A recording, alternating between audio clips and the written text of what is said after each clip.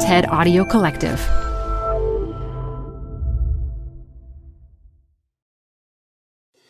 Tired of unnecessary payroll errors? Stop them in their tracks. With Paycom, employees do their own payroll. They're able to identify errors and fix them before submission, right in the app. Because no one can afford for payroll to be wrong. Not HR and payroll teams, not leaders, and definitely not employees. Shorted paychecks, timesheet corrections, unentered sick days, missing overtime hours, and expense mistakes are, well, unnecessary for everyone. Manage the process to make payday right with Paycom. Learn more at paycom.com/soundrise. That's paycom.com/soundrise. Hi, I'm Debbie Millman. Canva is great for designing visual content for work, no matter what industry or department you work in. Nail your next presentation with Canva Presentations. Start with a professionally designed template and use it as a springboard for your design. It's a serious time saver. Time to present but can't be there in person? Enter Canva Talking Presentations. Record yourself presenting and add your talking head to your slides so your audience can watch your perfected presentation anywhere, anytime. Start designing today at canva.com. Designed for work.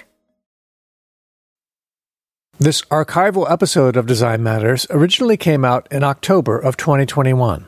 I didn't know people wore lounge pajamas. I'd never heard of that. So it was defiance against my parents and all the people that were looking at me. And that defiance made me feel good.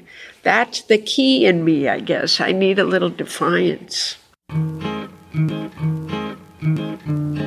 From the TED Audio Collective, this is Design Matters with Debbie Millman. For 17 years, Debbie Millman has been talking with designers and other creative people about what they do, how they got to be who they are, and what they're thinking about and working on. On this episode, the one and only Rickie Lee Jones. There's no difference between my life and my career, and my career and my life. They're all mixed up together. Hi, I'm Jake Shears, and I want to tell you about my new podcast, Queer the Music, that uncovers the anthems that have dominated dance floors and shaped queer lives. I'll be unpacking a different track each episode to discover the fascinating stories and backgrounds to each tune with the help of my brilliant guests. I had been advised by a media trainer to not come out. Love to see every kind of person say, sucking on my titties, because we all have titties. We got pelted, cups of water, tubes of toothpaste. That's Queer the Music with me, Jake Shears. Listen wherever you get your podcasts. Rickie Lee Jones spent her early life drifting to and fro, landing wherever good luck and intuition seemed to guide her. In the mid-1970s, that place was Los Angeles. It was there that she would write the hit single, Chuck E.'s in Love. In 1979, her debut album sold over 2 million copies, and she went on in her career to win 2 Grammys and to claim her spot as one of the greatest singer-songwriters in American popular music. She joins me now to discuss her journey, her career, and her newly released memoir. Rickie Lee Jones, welcome to Design Matters. Hi, good to be here. Hi. Rickie, congratulations on your memoir. I agree with music critic Bob Lefsetz, who said it's absolutely the best book about being an artist in the rock world that he's ever read. Thank you. Congratulations. Thank you. Your book is titled Last Chance Texaco, Chronicles of an American Troubadour. Fans of yours know that the name Last Chance Texaco is taken from the title of one of your songs from your 1979 debut album. What made you decide to use that song title as the title of your book? I think it's evocative of a journey telling the story of a life on the road. And when I think about it, actually, my dad wrote this story called The Roadrunner when I was little. We traveled around so much, me in the back of that car. My life has been on the road. So The other reason is the song is one of the most powerful and unique songs I've written. But I think mostly because it seemed to be the true signpost of my life. You write in the introduction that Last Chance Texaco remains a kind of living spirit to you, a whisper of belief in impossibilities. And I'm wondering if you could talk a bit more about your belief in impossibilities. It's so intrinsic to my nature that it's almost hard to separate it and talk about it. But I've always had and have still this feeling of being in a frame, of being a story that's watched by something that I interact with and talk to, that I talk to and interact with. And that is to say that it manifests almost at will, but it manifests before me in proofs which would suggest doubts. But people have doubts because they can't see the invisible world. But we have a connection to things we can't see. We find it out in science. Oh, there are atoms, there are molecules. So anyway, that's what it is. There's an unfettered connection to the invisible world that is both noun and verb. It is both a place and a feeling of personality that interacts with. Because we don't quite have words here to describe it. I don't try, but I know it is, and it is with me always. You go on to state that after all these decades, life remains stubbornly mysterious, which I loved. And I want to ask, how does it remain stubbornly mysterious? Well, I guess because you can't ever figure out how things operate, but also in a more innocent way when I, take a walk outside and look up at the birds, and there's a connection between the bird and some other thing that's going to happen later in the day, and if you're watching, you'll see it all. And it's stubbornly mysterious because it refuses to reveal itself.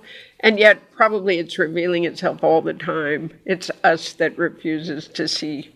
But there's a little prose going on in the book, too. I want to go back in time a bit and talk about not only where you came from, but who you came from. Your paternal grandfather, Frank Pegleg Jones, and your grandmother, Myrtle Lee, were vaudevillians based in Chicago, where you were born. And Frank was a really big star singer and dancer on the vaudeville circuit. He was once billed above Milton Berle. And though he lost a limb in a childhood train accident, he was quite a good dancer. And you've written that you were in awe of your grandfather. Do you have memories of seeing him perform when you were a child? He died in 1940. He died before my parents met each other. I'll just tell you a little side story. I joined Ancestry.com, and in that, a distant cousin contacted me. And I found out all these things because he's done a whole family history that includes my side. Like, he separates from me around 1800, but he told me all about my family. And that's when I just found out when Frank died. I'm hoping in some piece of film that they find in a studio that Pegleg Jones will be there in an audition tape, but I've never got to see him. We had 2 whole scrapbooks of his notices, which I can no longer find. I'm hoping they're in storage, but I remember the one about Milton Berle, because Milton Berle was famous, and the one that said, which I quoted in the book, "This monoped puts most two-legged men to shame." Yes. I love the language they used back then, right? They're very succinct and to the point. This monoped. Yes. So Frank, yeah. We were kind of itinerant people who tumbled from town to town. Frank Pegleg Jones is the one who started that by joining vaudeville, because all of the other Joneses still live in Beaufort County, North Carolina. We are the only ones that went tumbling west like a tumbleweed. And my family line goes back to the very first settlers of North Carolina. Indeed, we are the first families of North Carolina. So I'm going to get a little plaque that, and that is an incredible thing. I wish that I could have passed that on to the Joneses before they passed away, because wouldn't they have been happy? I don't know, maybe they would have poo-pooed it, but wouldn't they have been happy to see that all that rambling, comes from the very first Welshman who rambled over to America in 1720.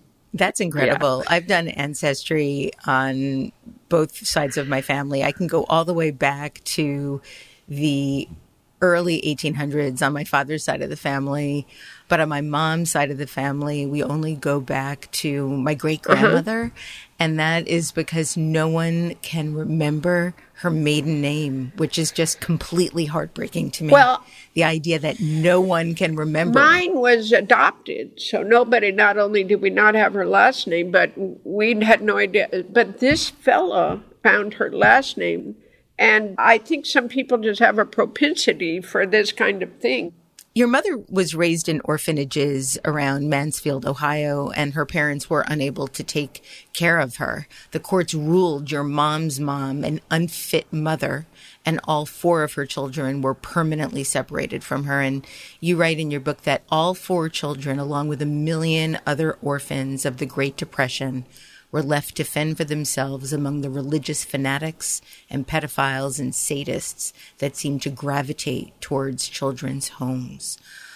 Ricky, how did she finally get away? It's a really remarkable story in your book. You mean about old One Ball? Yes. So One Ball was named One Ball because she wore her hair in one bun on top of her head. But the children had called it One Ball to indicate the one testicle they thought was hanging under the skirt. And my mother, every time she told that story, she'd laugh. I think from all those, which at that time, I guess, wasn't that many years, 30 years separated, it was safe to laugh at this inhumane woman that was the matron. She liked to sneak up on the children. That was her thing, to be in the shadows, catch them, and terrify them before she hurt them. She was sneaking up in back of my mother, who was brushing her hair in the mirror, and she saw her coming up from behind. It was a great moment of redemption because she turned and caught her just before she got there and held her hairbrush up and said, "If you ever come after me again, I'm going to ram this hairbrush up your butt." She probably said ass, because that was more like my mother, but I wrote butt because I didn't want to portray my mother worse than the matron because she swore. But that's what she did. She stood up to the sadist and frightened her. I guess my mother left soon after, and the woman never bothered her again. At least that's how the story was told to me. Yes. You write that childhood traumas leave their dirty footprints in the fresh white snow of our happy ever afters. It's a beautiful line. You go on to state that no matter what your mom did, she found traces of her past obstructing the future. How did that affect you? Well, we never escape it. It gets passed on to all of us. Trauma is generational, I have learned. So, if your grandmother was raped, you're going to live with it. If they tell, it doesn't dissipate. And I think even if they don't tell, their behavior will be so bizarre in particular ways. So even talking about it, it's as if it happened to me. My mind begins to dissipate and swirl. It's hard to stay centered on the subject. There's so much trauma in my mother's past. And these stories I tell are the only ones she told, but sometimes hinted to something worse. Like she would say of the religious fanatics who populate that area, the revivalists, the tent, she would say, "Goddamn hypocrites." But the look on her face said much, much more than those words, as if something had happened to her specifically by religious people, and she's just never going to tell her children about it. So I think it always gets passed on. How do you heal from it? I don't know. We'll find out. We'll keep living, and we'll find out how. You were 3 years old when you made your debut as a performer. You were a snowflake in a ballet recital of Bambi. Ricky, is it true you were so intoxicated by the applause of the audience, your dance teacher had to escort you off the stage? It is totally true. So I remember, and we saved that little uniform for so long. I remember the spangles on it. In fact, now that I say this out loud, I think every costume I put on somehow evokes that very first snowflake outfit. But as I bowed and didn't know I'd been out there longer, and all the kids had left the stage and I was still bowing and the people were applauding and laughing, I just stayed. Thank you very much. And they like to tell that story as I grew up. There's always one of us out there. So safe to say you realized very early on you liked being on the stage. I liked it. I felt no fear and liked everybody's happy, smiling faces. Yeah. One of the things that I really related to a great deal was how you grew up creating invisible friends. Yeah. And in your book, you describe how you would daydream about an invisible horse galloping down the street in a storm of wild fury, only to find you waiting and fearless. And then a trembling velvet muzzle would press against your hand, which was the horse's gesture of acceptance and trust. Only you understood and could tame its wild heart. You'd then holler out to your invisible horse to the consternation of your siblings who watched you in bewilderment. What did your family make of your invisible world? Well, I only became aware of them watching me when my mother told my dad to tell me to tell my invisible friend goodbye, that she didn't want me talking to things that weren't there anymore. But she didn't seem to understand that that was as real to me as the physical world. There was no possibility that I could tell my invisible friend goodbye. That'd be like telling her goodbye. They just thought and did slightly treat me as if I was a little bit different than most people, which, since that's how they always treated me, it was normal. But it didn't feel good. So maybe my mom thought if I stopped doing these things that I would start to find my way toward real people and make real friends. Little did she know the reason I had invisible friends was because real people didn't want to play with me. And I was also very bossy, in my invisible world. I could control everything. And with real people, they had ideas that were definitely inferior to mine, so... Did you name your invisible friends? I had an invisible friend named Goonie for some reason, and I made my mother set the table with a place setting for her every night. Excellent. My friend was named Bashla, a Slavic name. I don't know where that came from, Bashla. And then when my parents quizzed me about my invisible friends, I began to make up others. I took the cue of the question to mean you should have more friends. So I made up Shlobi Shla, but none was as real as Bashla. As you were growing up, your father's anger and depression grew, and he often left for months at a time. And your mother's mood swings were unpredictable. One day you came home from school to find that she had all of her teeth pulled out because they were hurting her. How were you able to make sense of this behavior and keep any semblance of your center? Well, that event that my mother did that was after the accident with my brother. So I think she was having a long, long fall. Why she decided to hurt herself, I don't know if that was a conversation with my father. I said that thing about trauma having an impact forever.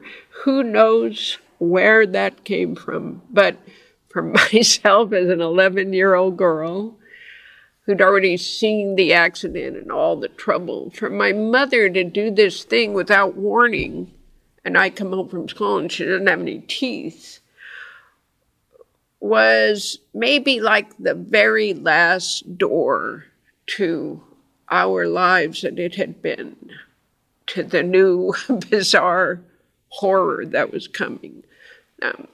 You just can't do stuff like that, Mom. And you got to keep your children informed. Like, tell your daughter, I'm thinking of getting false teeth, or they say something so that I don't come home and meet a mother without any teeth.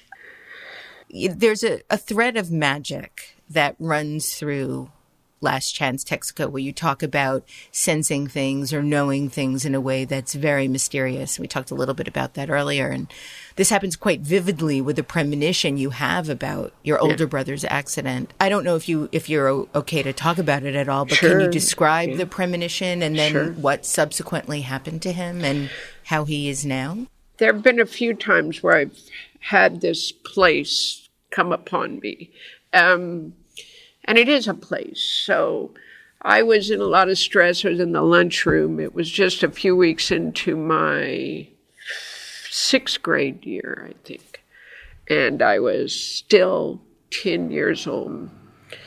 And the kids were drawing cootie lines around their trays. And I had to get out of the lunchroom, and to do that, I had to go by the table of older kids who were very mean. So on my way out, I stopped to look at some pictures, class pictures, that were on the right side of the auditorium stage. That's where we ate in the auditorium.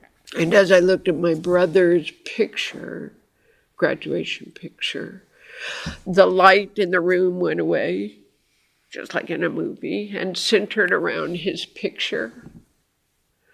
But it's more than that. It's kind of scary, because when I talk about it, it's here.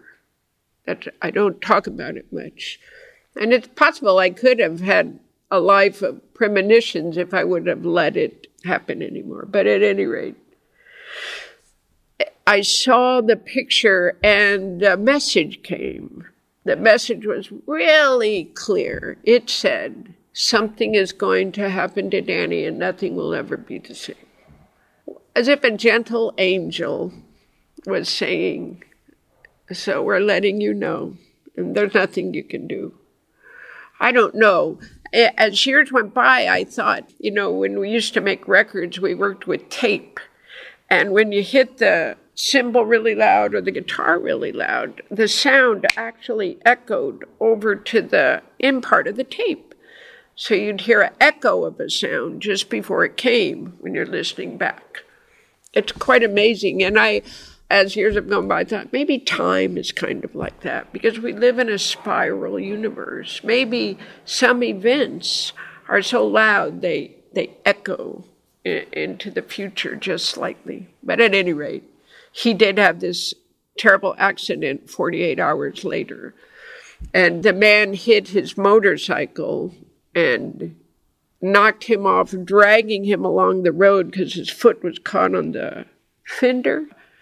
Cut his leg open so bad they severed his leg, but his head hitting the ground also caused traumatic brain injury. You ask how he is now? Well, he didn't have a great life, but he had an okay life. He ran a pool tournament for a while. He had his own pool hall, but probably nothing like the life he was hoping to have. When people are infirmed or handicapped, or when people live a life that way, the only thing that they don't want is to be measured as less than. This is the life that is now. This is what I am. I'm not less than I was. I'm just Dan. He's still alive, and he's funny. The thing that he had when he was a little kid, he never lost, which was just a kind of lighthearted way of going through the world. Isn't that something? Thank you for sharing that, Ricky. It seems that you were able to find solace and comfort in music. And you write about how you felt rescued by the Beatles. Yeah. They had some kind of a magic in their sound. It changed the world. Elvis was powerful, right? An American symbol, a sex symbol. But there was something about the Beatles that did more than rock and roll. I just never understood how to express it. But when I hear the harmonica, the room that the reverb creates, and the guitar in There's a Place, I am transported back to that place in time, like so many of us are with music, the way we felt when we first heard it. So I guess it's the music. One of the things I loved reading about was how you loved the Beatles so much. You had a Beatle haircut, Beatle boots, Ringo rings. You collected Beatles trading cards that came with sheets of bubble gum. You felt that if you could not have Paul, you would be Paul. And your love of the Beatles seemed to really help you undergo a social and spiritual metamorphosis. And rock music at that point became your Bible. But one thing that I loved was that you didn't want to be a girl singer or the Beatles' girlfriend. You wanted to be a Beatle. And there's a big distinction there. That's the key, isn't it? Absolutely. And maybe that's the calling. I just don't know, but I could never have settled for any of the roles that were offered to the girls. It was just automatic that I would be them. Yeah. Over the course of your early life, in sort of preparation for your career, you had a number of incidents that you turned down, which took a lot of bravery and courage. And the first was when you started singing. Your dad was so impressed with your ability, he took you to an audition for the Lou King Show, which was a local television talent show, and you won. But then a decision had to be made that really did impact one direction that your life could have taken. Can you talk a little bit about that? Sure. The Lou King Ranger Show was, like you said, the talent show for kids. Who is the famous guy in Vegas? Duncan Shane. Darling Duncan Shane. What was his name? He was a star on that show. I auditioned, and I was a good singer as a kid, but they told my parents that they would have to buy an insurance policy if I was going to be on the show. An insurance policy was just gangsterism, and it would have cost a lot of money for what my parents earned. And when we were driving home, I was in the back seat. And I remember this so well, lots of talking about it. And finally they put it back in my hands and said, if you really want to do this, we'll find a way to do it. And I said, no, I don't want to do it. It's wrong what they're doing. And I turned down what I lusted for, which was not only to be on television, but to sing in front of people. Yep. You write that the Lou King Show and that decision was your first lesson in the dark corridors of the music business, where favors are exchanged and sins offered up as collateral. And you go on to state of the many exercises in integrity you have achieved or endured or failed, this was your greatest. Why is that? Because I was a little kid and didn't have the years that come as you get older, the years of reason. And I instinctually knew it was unethical, but a little kid wants what they want. And so I think it's a harder decision for a little kid to make. Maybe not. But, yeah. You describe how that decision really gave you a compass of sorts, which is the one that comes to children who sacrifice their dreams for family. And all around you, your childhood was slipping away. But you write, to your north, you had a dream in only one direction you could call your own. And was that when you knew you wanted to be a professional musician? I knew that I wanted to entertain. I wanted to act. I had been in tap and ballet. I was also swimming, hoping to go to the Olympics. So whatever it was going to be, it was going to be a self-made thing, not a thing I went to school to learn to be. It would be on my shoulders. Yet when you tried out for the school choir, you were turned down. Yes. Not only were you turned down, but the music teacher singled you out in front of your friends and stated that your voice was too unusual and would not fit into his chorus. How do teachers like that even exist? You know, he kind of looked like a Marine. They're just kind of people that are about everything being the same. Why they're in the arts? You know, I think there were a lot more of them in the arts. He was teaching everybody that if they wanted to be in music as a profession, they'd have to sound like this and sing like this. And maybe they'd get a job in this choir. You remember in the mid or late 60s, the choirs were very popular. They all sang in unison. And so that was the job you could get. And that is not the job I'm going to get. But that hurt really badly. Yet, you know, he was right. My voice was different. There was just something about me that seemed to piss teachers off, you know, and they very unceremoniously sent me on my way. Maybe even at 12 or 13, I had a personality that was singular and meant to be a star on stage. I was not ever going to be in the choir, I always liked that little girl who did the long bow. You know, I would always separate myself somehow. But they could have been so much gentler with me. It's a long shot. You know, the people who become famous are long shots. They're the people that teachers and most people around them go, this guy's never going to amount to anything. Because we are finding our way to a different plateau entirely. And in that realm, we would be a bum. We're not meant to be there. We're meant to be up there. And since so few people make it, I guess, are able to define themselves and sell themselves as a singular new and different, come to the new and different, because so many people want the same. So they treat you so badly. It's a miracle that anybody who's a little bit different ever achieves anything that they're meant to achieve, I think. Yeah, that guy was a bad guy. He really hurt my feelings. He meant to hurt my feelings. Yeah. And that's the part that makes it cruel. Yeah. Hi, I'm Debbie Millman.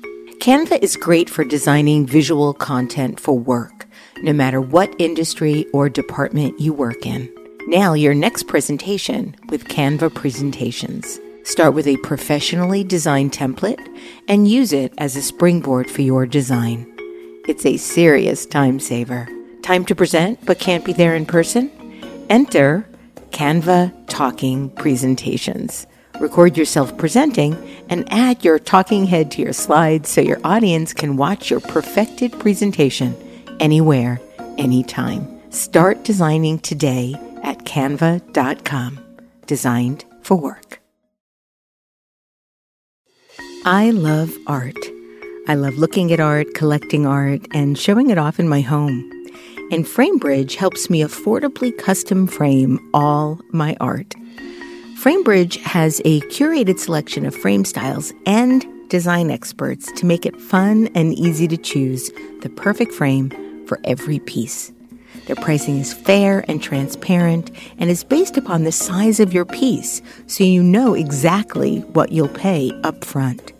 Ordering online is simple and convenient. You can choose to upload a digital photo for them to print and frame, or you can mail your piece with a secure prepaid packaging provided by FrameBridge. And if you prefer to buy your frames in person, you can. FrameBridge has stores in New York City, Boston, Philadelphia, D.C., Maryland, Virginia, Chicago, and Atlanta. Visit a store and you can get one-on-one expert design advice and see their collection of frame styles in person. Visit framebridge.com or a retail store to custom frame just about anything. Your childhood was abruptly and forever altered by your brother's injury. And at that point, you described your family life as something like a nuclear submarine waiting for the signal to destroy all known life. But music became an even stronger solace for you. And you write how Jefferson Airplane was on your turntable every day. Buffalo Springfield, Jimi Hendrix, Vanilla Fudge, and the Mothers of Invention were frequently played. You also loved show tunes, particularly from West Side Story. And you go on to describe how Jefferson Airplane's surrealistic pillow seemed to be at the eye of a storm you longed to be part of. Mm-hmm. What storm was that? Well, outside of my house, the hippies were growing. They'd been growing since 65 and 66.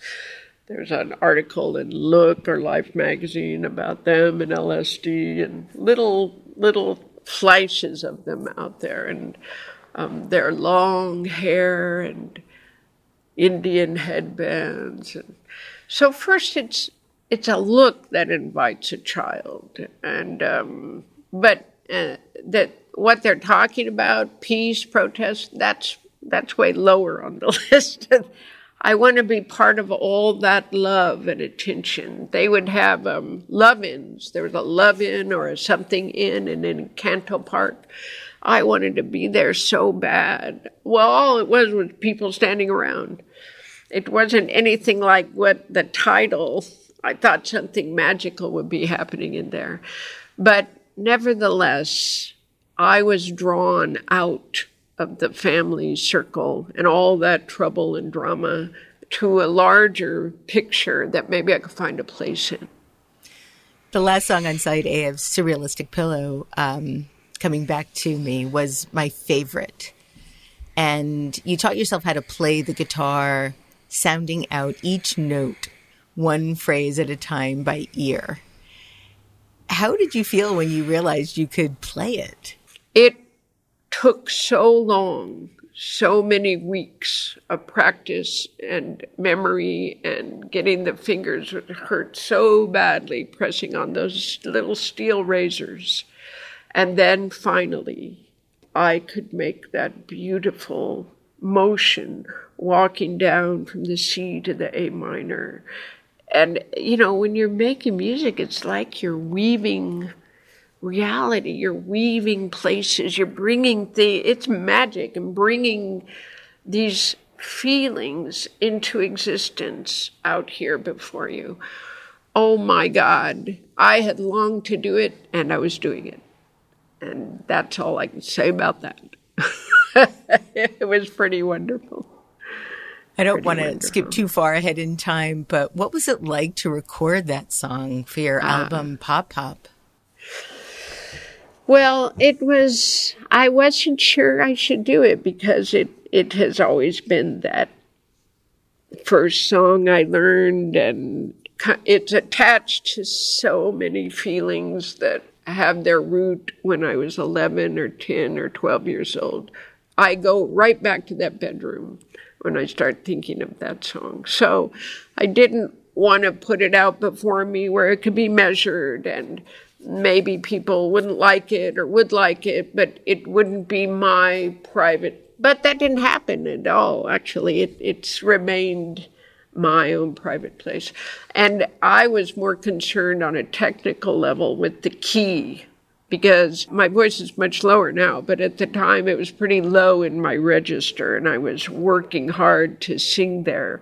Marty Ballin and I have a similar range that we can sing in. So I was just thinking about it technically. Was I pulling it off? Because I knew how I felt singing it, but was I conveying it to the listener?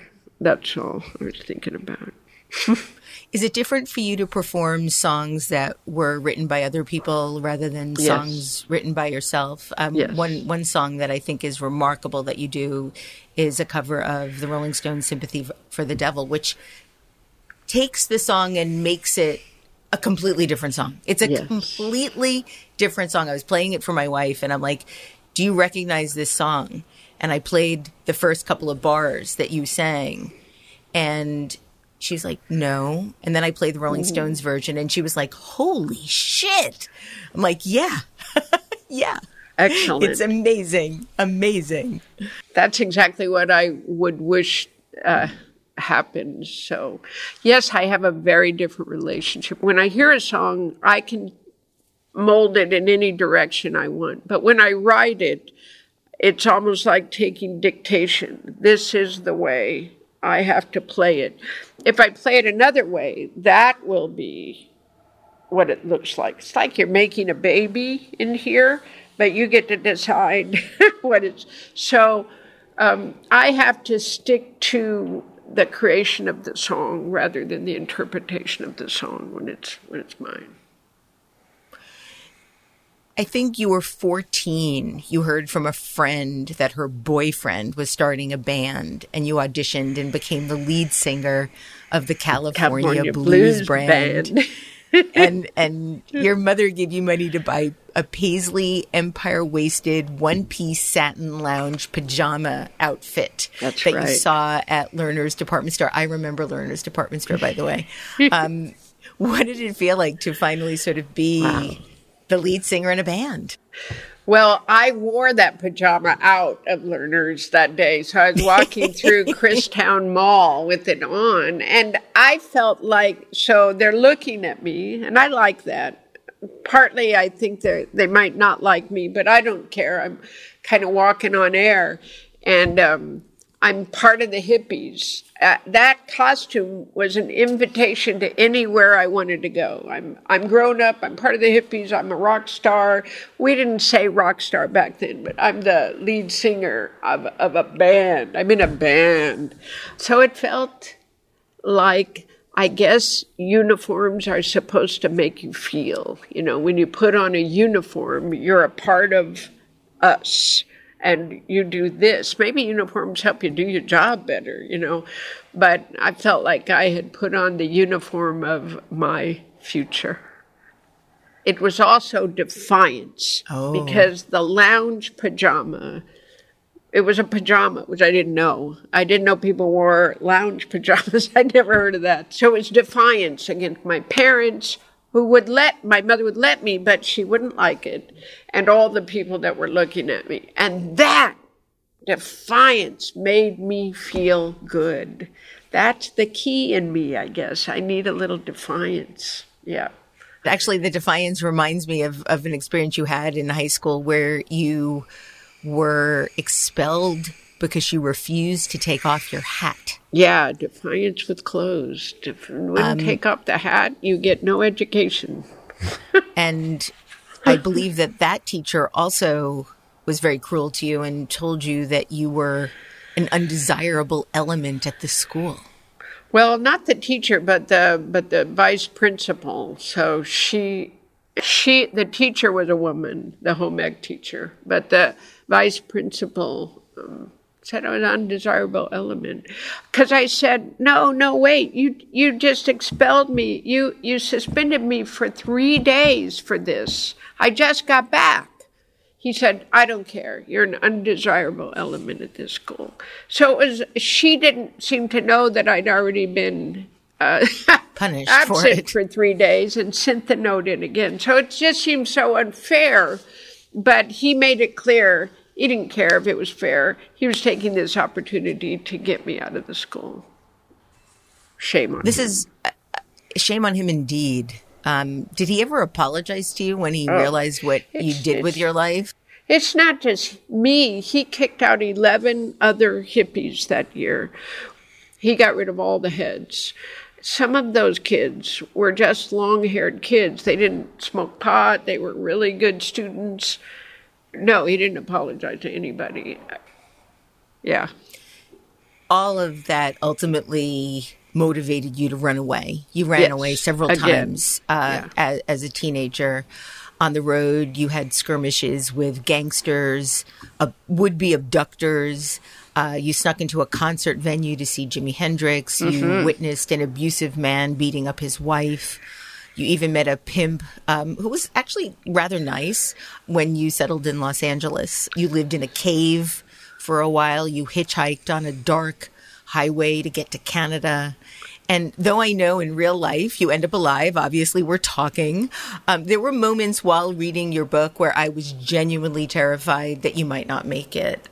How scared were you during these experiences in your early life? I think I was scared a lot.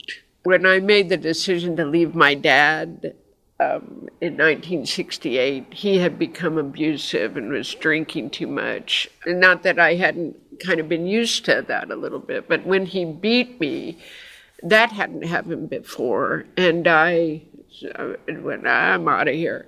There had been a festival I wanted to go to, so I took that opportunity to run away. I had an ability, it turned out, to take care of myself with strangers, but it was always terrifying. I hitchhiked, and you never know who's going to pick you up. You have to be so aware of every tiny detail of the person if you're going to survive. And I had that skill, and I also think I had a lot of luck. So it was thrilling, but I was also a little baby. I was just 14 years old, and I looked older because I had big boobs. That's all. If I'd been flat-chested, I don't think anybody would have mistaken me for a 17. I said I was 17 because I didn't act like an 18-year-old because I didn't know enough. So if I did 17, that would get me through. I went in a car with somebody bringing pot back from Mexico. So that was so dang dangerous. And to me, it was just kind of thrilling. Lots of people were bringing pot over, so I could do that too, and see what that felt like to be nefarious. Well, from the time that guy got over there and got worried about the people who brought the drugs, I was in danger. I didn't know that guy. I mean, he was a friend of a friend of a friend, but who knows who he was yet. Escorted there to Hot Springs and back home again. So it does sometimes feel like I had a very divine escort, which, my intellect, my instincts, but no, it feels like something brighter than just me. Yes, so I was scared a lot.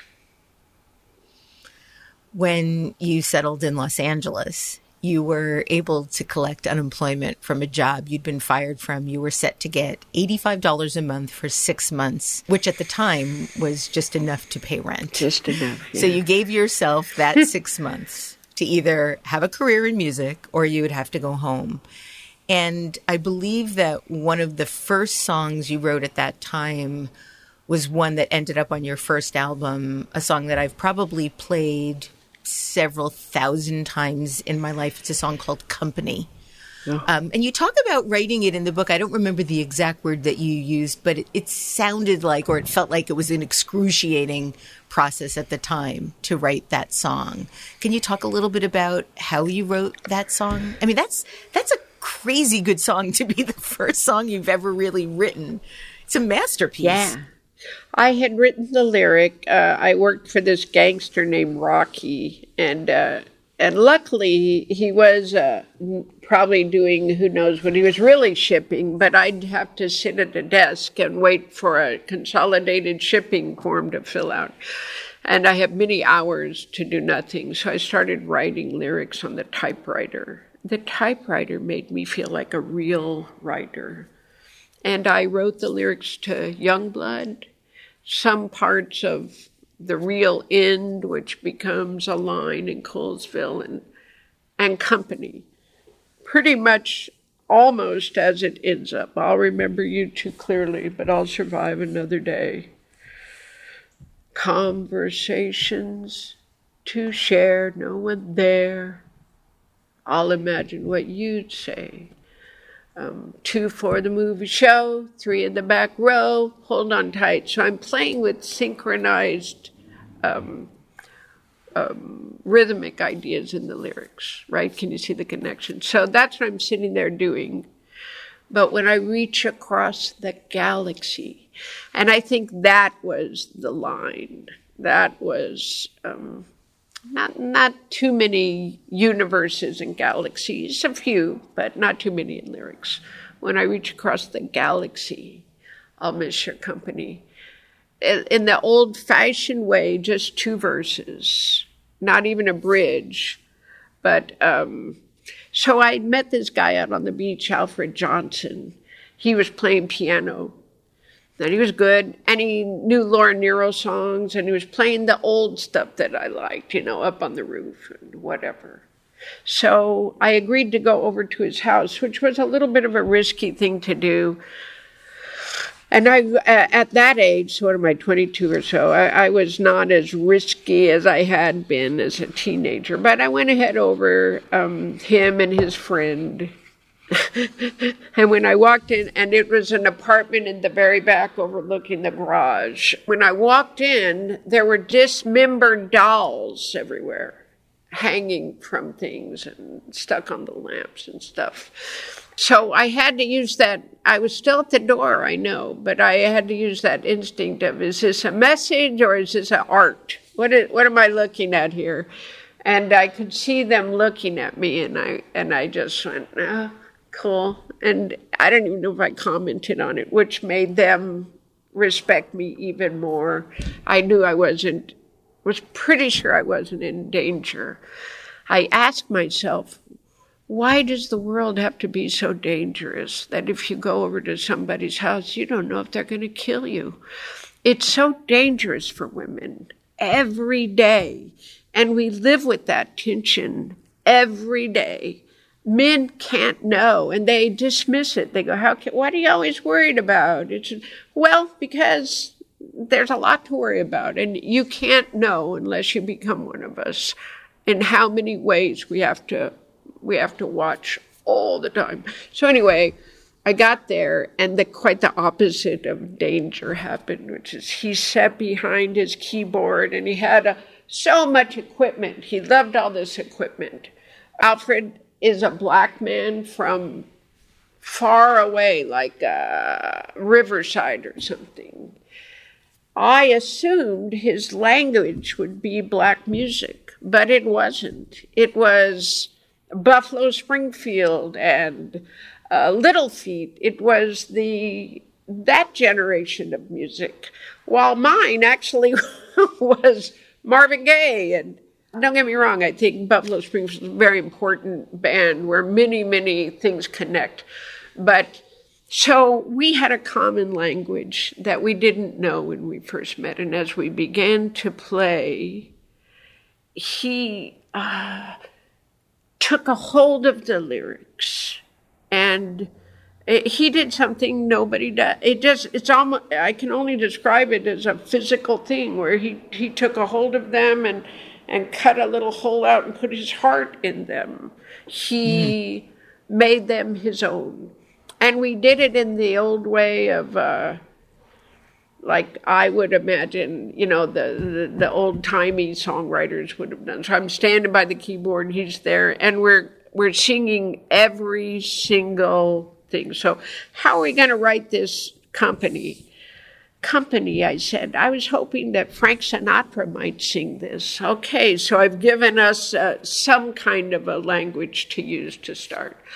I'll remember you. I can see Frank doing that, right? So there's our first line. And then I think I do that. And then Alfred says, but I'll survive another day. And so as we got deeper in, almost syllables for sure were exchanged. Conversations to share. Maybe that was one person. When there's no one there, I imagine what you'd say, working out. And that much took, an hour and a half. So by 12 hours later, we'd finished it. And see you. Can't sing it with the earphones. And another life. What chords are we going to put under there? So that second time we do it when we suspend that chord and resolve it. well, remember it. Do it next time. Don't forget. That was really good. And so that by the time it was done, we had lived a lifetime together, and we were done. We did write more. We wrote the bridge to Weasel and the White Boys. And he wants to write more. And I would like to write more with him, but in a way, but I have to see him in another life, because that was a whole lifetime spent with Alfred Writing Company. I tell it with words, but I'd like to go back and feel what it was to have all life before you, before me, and know that every single thing I did mattered and was forming the roads, all the roads that would be on the map to come. It's hard to have that at 66. But if you don't say, I have a life before me, and there are still many roads to carve out of everything I make. It's a question of timing also, but you have to keep seeing your life as before you, not after you. And that power will go into the work that you make. And I think one of the things about company, besides that I was a forlorn, love-lost lyricist, was all life was before us, and we had a lot at stake. But yet, this song feels like an old soul wrote it. It's hard to believe that you were just coming out of your teenage years when you wrote that song. Yeah. You also wrote a song titled Easy Money that the producer Bud Dane liked. And then he offered you a job wherein you would write a certain number of songs per month for $800 a month. And back in 1977, that was like winning the lottery. You were all set to sign it. And then similar to your decision with Lou King, you didn't. Similar to the note that with my brother, the voice that spoke about my brother's accident. It wasn't bad, but it was also almost like a juxtaposition of time. Because understand, I had the pen in my hand. I've come up the elevator to the office to sign, and I have the pen in my hand, and something very loudly says, don't sign. If he wants you, someone else will too. Which is an invitation to the future. It's saying, you're just beginning. This is not where you're supposed to go. Don't stop here. Isn't that funny how destiny calls you, but you can get waylaid, like the Odyssey, right? You can get waylaid. So it was a powerful moment. I still am in awe that some part of me knew that I would go to better places. This would not be my only chance. And when we're down at the bottom, we do feel like anything is where we're supposed to be. Yeah, you write that it took balls to pass up that opportunity and opt for poverty on the belief that something greater was meant for you. Yeah. And it was. At this point in your life, you were doing gigs around various small, somewhat seedy venues through Los Angeles. What would you consider to be your big breakthrough? What was that moment? Troubadour. The Troubadour was the third show. Nick Mathey, my old next-door neighbor, had become my manager. And he had actually done a pretty good job, I think. And we had decided we'd have 3 showcases, which showcases was like you didn't get paid. I guess it's how it always is now, but you didn't get paid and you did a 20 or 30-minute show. And then people could come and get a taste for who you are. So we did 3 of them. The last one would be at the Troubadour. And that one it was like a snowball, where the first one, there were 3 famous people, that is 3 A&R guys or 3. This was full of them. And we got it attached to Wendy Waldman's show because we couldn't get in anywhere. So they put us in at the very beginning of her show. God bless her for that. And we have people from 3 record companies, Warner Brothers, Portrait, Horizon. And I think Portrait or Horizon was a subsidiary of Columbia. A&M, Tommy LaPuma. So there were a whole bunch of important folks at that show. And I did 5 songs. And I invited my friends from the street, that is 4 or 5 guys I knew who hung out on the street on Santa Monica Boulevard, came in and sang harmony on an a cappella thing. My friend from the Great American Food and Beverage Company came in and played piano on When You Wish Upon a Star. And I played the other, so because I wanted to show them as much as I could how big the room was, what I liked, old-timey stuff, a cappella stuff, because I didn't know if the songs I wrote showed you where I wanted to go. So anyway, that was my big plan, and I think it worked. You wrote about a drive with the producer, Lowell George, as the official beginning of your new life, the one that you live today, and you write, "That ride seems so right and normal, as if I had always been destined to ride in that Range Rover. Although I was giddy inside, I was cool, and if I may say, beautiful. I knew who I was, the songwriter, the girl in the beret. I belonged sipping Moët with Lowell George. I belonged." What did you envision your future would be like at that point? Well, I think at that time I was really living in the here and now. So I had Lowell and the possibility of his world. I knew Tom and Chuck and their world. So this is me on unemployment, possibly becoming part of worlds that I've lived with all my life. So here sitting in the couch is David Crosby, and over there is Graham Nash. So that's what I was doing. I don't think I was doing anything else but navigating my feelings and the real world before me. You knew from the beginning of your career that you wanted to have staying power. And before you even made a record, you were aware of the danger of being what you referred to as being used up too fast. Were you worried that that might happen? Sure. But the illusion was, a year into my career, and I was so very famous. All the doors opened, all the backstage doors opened, and I seemed to have so much money it would never go away. The illusion was that it would always be that way. It could never go away.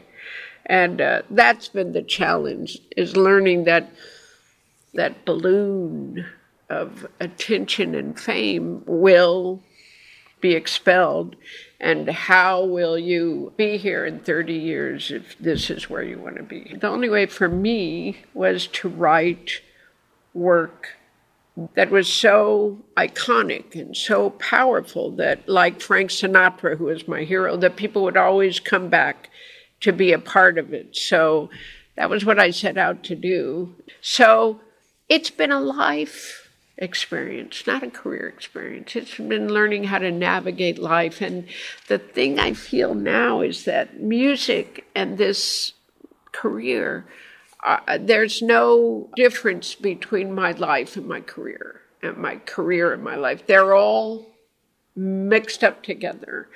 That's why it was okay to write the book and tell you about my history, because if you're meant to be here, it'll only do good. Also, I thought there really aren't very many stories of women's whole lives. We have memoirs, but this is the story of a life and a time and a family and an extraordinary event that is my career. But the book is the story of a life. What's really interesting is, as I guess I would be considered a super fan, reading your book illuminated so much of your music in a completely different way, because you have been so private. So much of what you wrote about, I didn't know. And I was sort of astounded by the history that you bring to your music, and it sort of helps augment the music in a completely different way. Re-listening to your entire catalog in preparation for the interview, I was like, oh, okay, that's the story in Coolsville. You kind of get the music in a completely different way. Your second album, Pirates, is considered one of the greatest albums ever made. And I'm not saying that because I'm a fan. I'm saying that because it's been written about as one of the greatest albums ever made. And it was written at the end of your addiction to heroin when you and musician Sal Bernardi lived on 9th Street in Manhattan. And you write that this is where Sal and I lost our way together. We stayed up all night and slept until 4 p.m. and rose half dead to get high and feel half alive again. We wrote music and read Edgar Allan Poe, who shows up in some of the lyrics. We lived the strange twilight, the slow motion fluid that fed our memories. We were junkies. And you've said that heroin was like a carnival ride you couldn't exit until the ride was over. And one day you knew it was time to get off the ride. How did you kick the habit? Because you didn't go to rehab. How did you manage to get over this? Well, it took a lot of false starts, you know. It's hard to describe to anybody how overpowering heroin is to the spirit and the psyche. It's not, and I guess I'm many, many, many years away, so it's safe for me to look, but it's also kind of like, what's that? You know that book, The Hobbit, and there's that one eye in the tower? It's kind of like that. If you turn and look at it, it'll look at you too. But I guess it's talking to the part of the brain that doesn't feel safe and doesn't feel pleasure, and it fills that up with safety and pleasure in a half-sleep state, where you can write anything and be walking in a dream and talking. So, well, that's nice. But in a month or 2 or 6, this place begins to recede.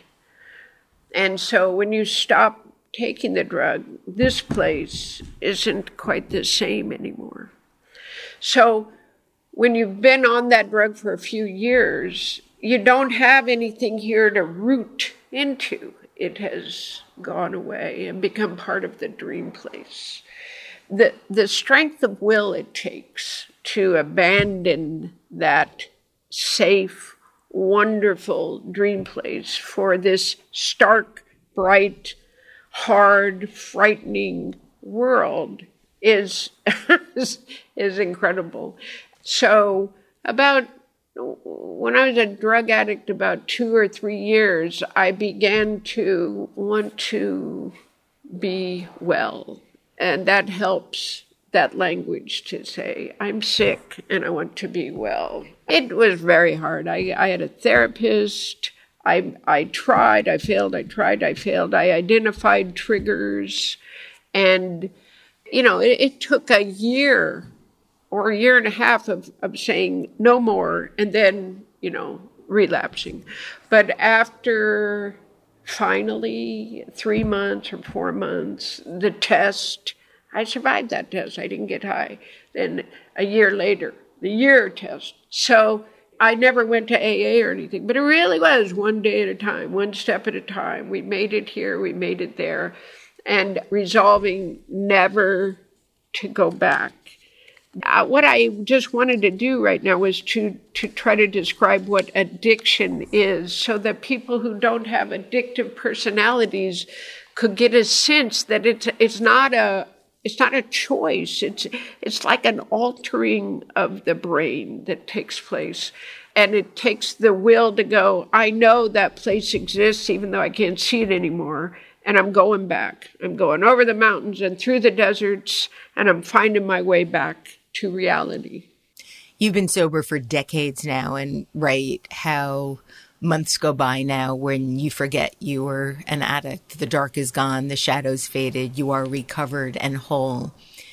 And one thing that I shook my head over as I was reading your book was the notion that male rockers like Keith Richards is sort of admired for his longevity and drug use. But women in rock and roll are shamed for the same behavior that men are often held for. How do you make sense of that, if you can? I think that's just, we do it with women in all things. We assign a moral code to them that we don't hold men to. And it's sad because that dubiousness is creating careers, you know. It's very hard now to have a career if you won't sell yourself sexually. We worked so hard to not have to do that. So that's a little discouraging.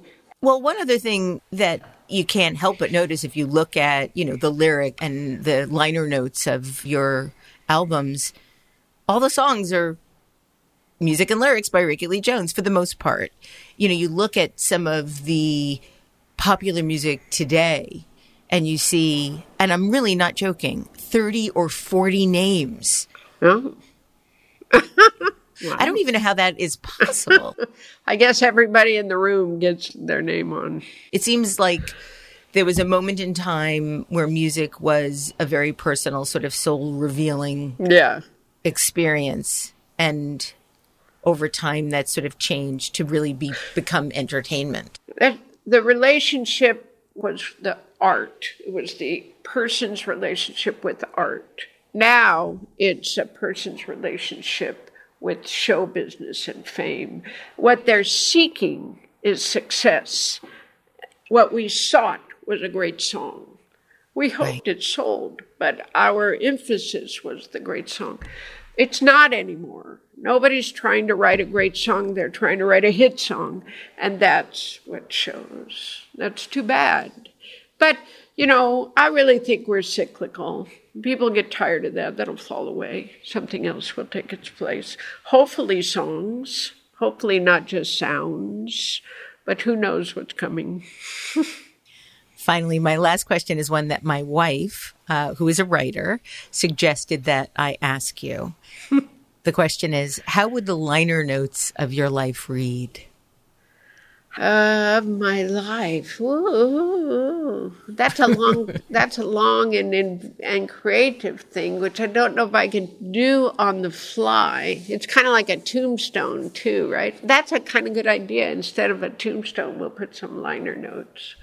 I guess I would say she was a woman of her time who transcended her time, but that's too easy. That's more like the tombstone. I guess she was a woman who transcended, who found a place to fit in. You could go either way with that. But I think the jury's out, and liner notes are always written by somebody else, their view of who you are. You can try to plant eggs and get them to go in that direction, but I was never sure how other people saw me. There's a nice thing that's happened this year where I finally don't feel misunderstood. And that's really all I could ask for. Things seem to be right now. So maybe there won't be any liner notes. We'll just put it out and let people guess. Rickie Lee Jones, I don't think I'll ever be able to express to you how much your music has meant to me in my life. I own everything you've ever published and really just want to thank you for doing the work that you do. Thank you for enriching my life with your music, and thank you for joining me today on Design Matters. You're welcome. Thank you so much for doing this, too. Thank you. Rickie Lee Jones's new memoir is titled Last Chance Texaco, Chronicles of an American Troubadour. And you could read more about her remarkable career on her website, rickieleejones.com. This is the 17th year we've been podcasting Design Matters, and I'd like to thank you for listening. And remember, we can talk about making a difference, we can make a difference, or we can do both. I'm Debbie Millman, and I look forward to talking with you again soon. Design Matters is produced for the TED Audio Collective by Curtis Fox Productions.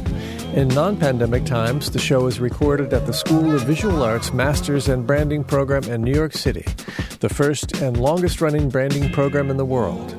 The editor-in-chief of Design Matters Media is Zachary Pettit, and the art director is Emily Weiland.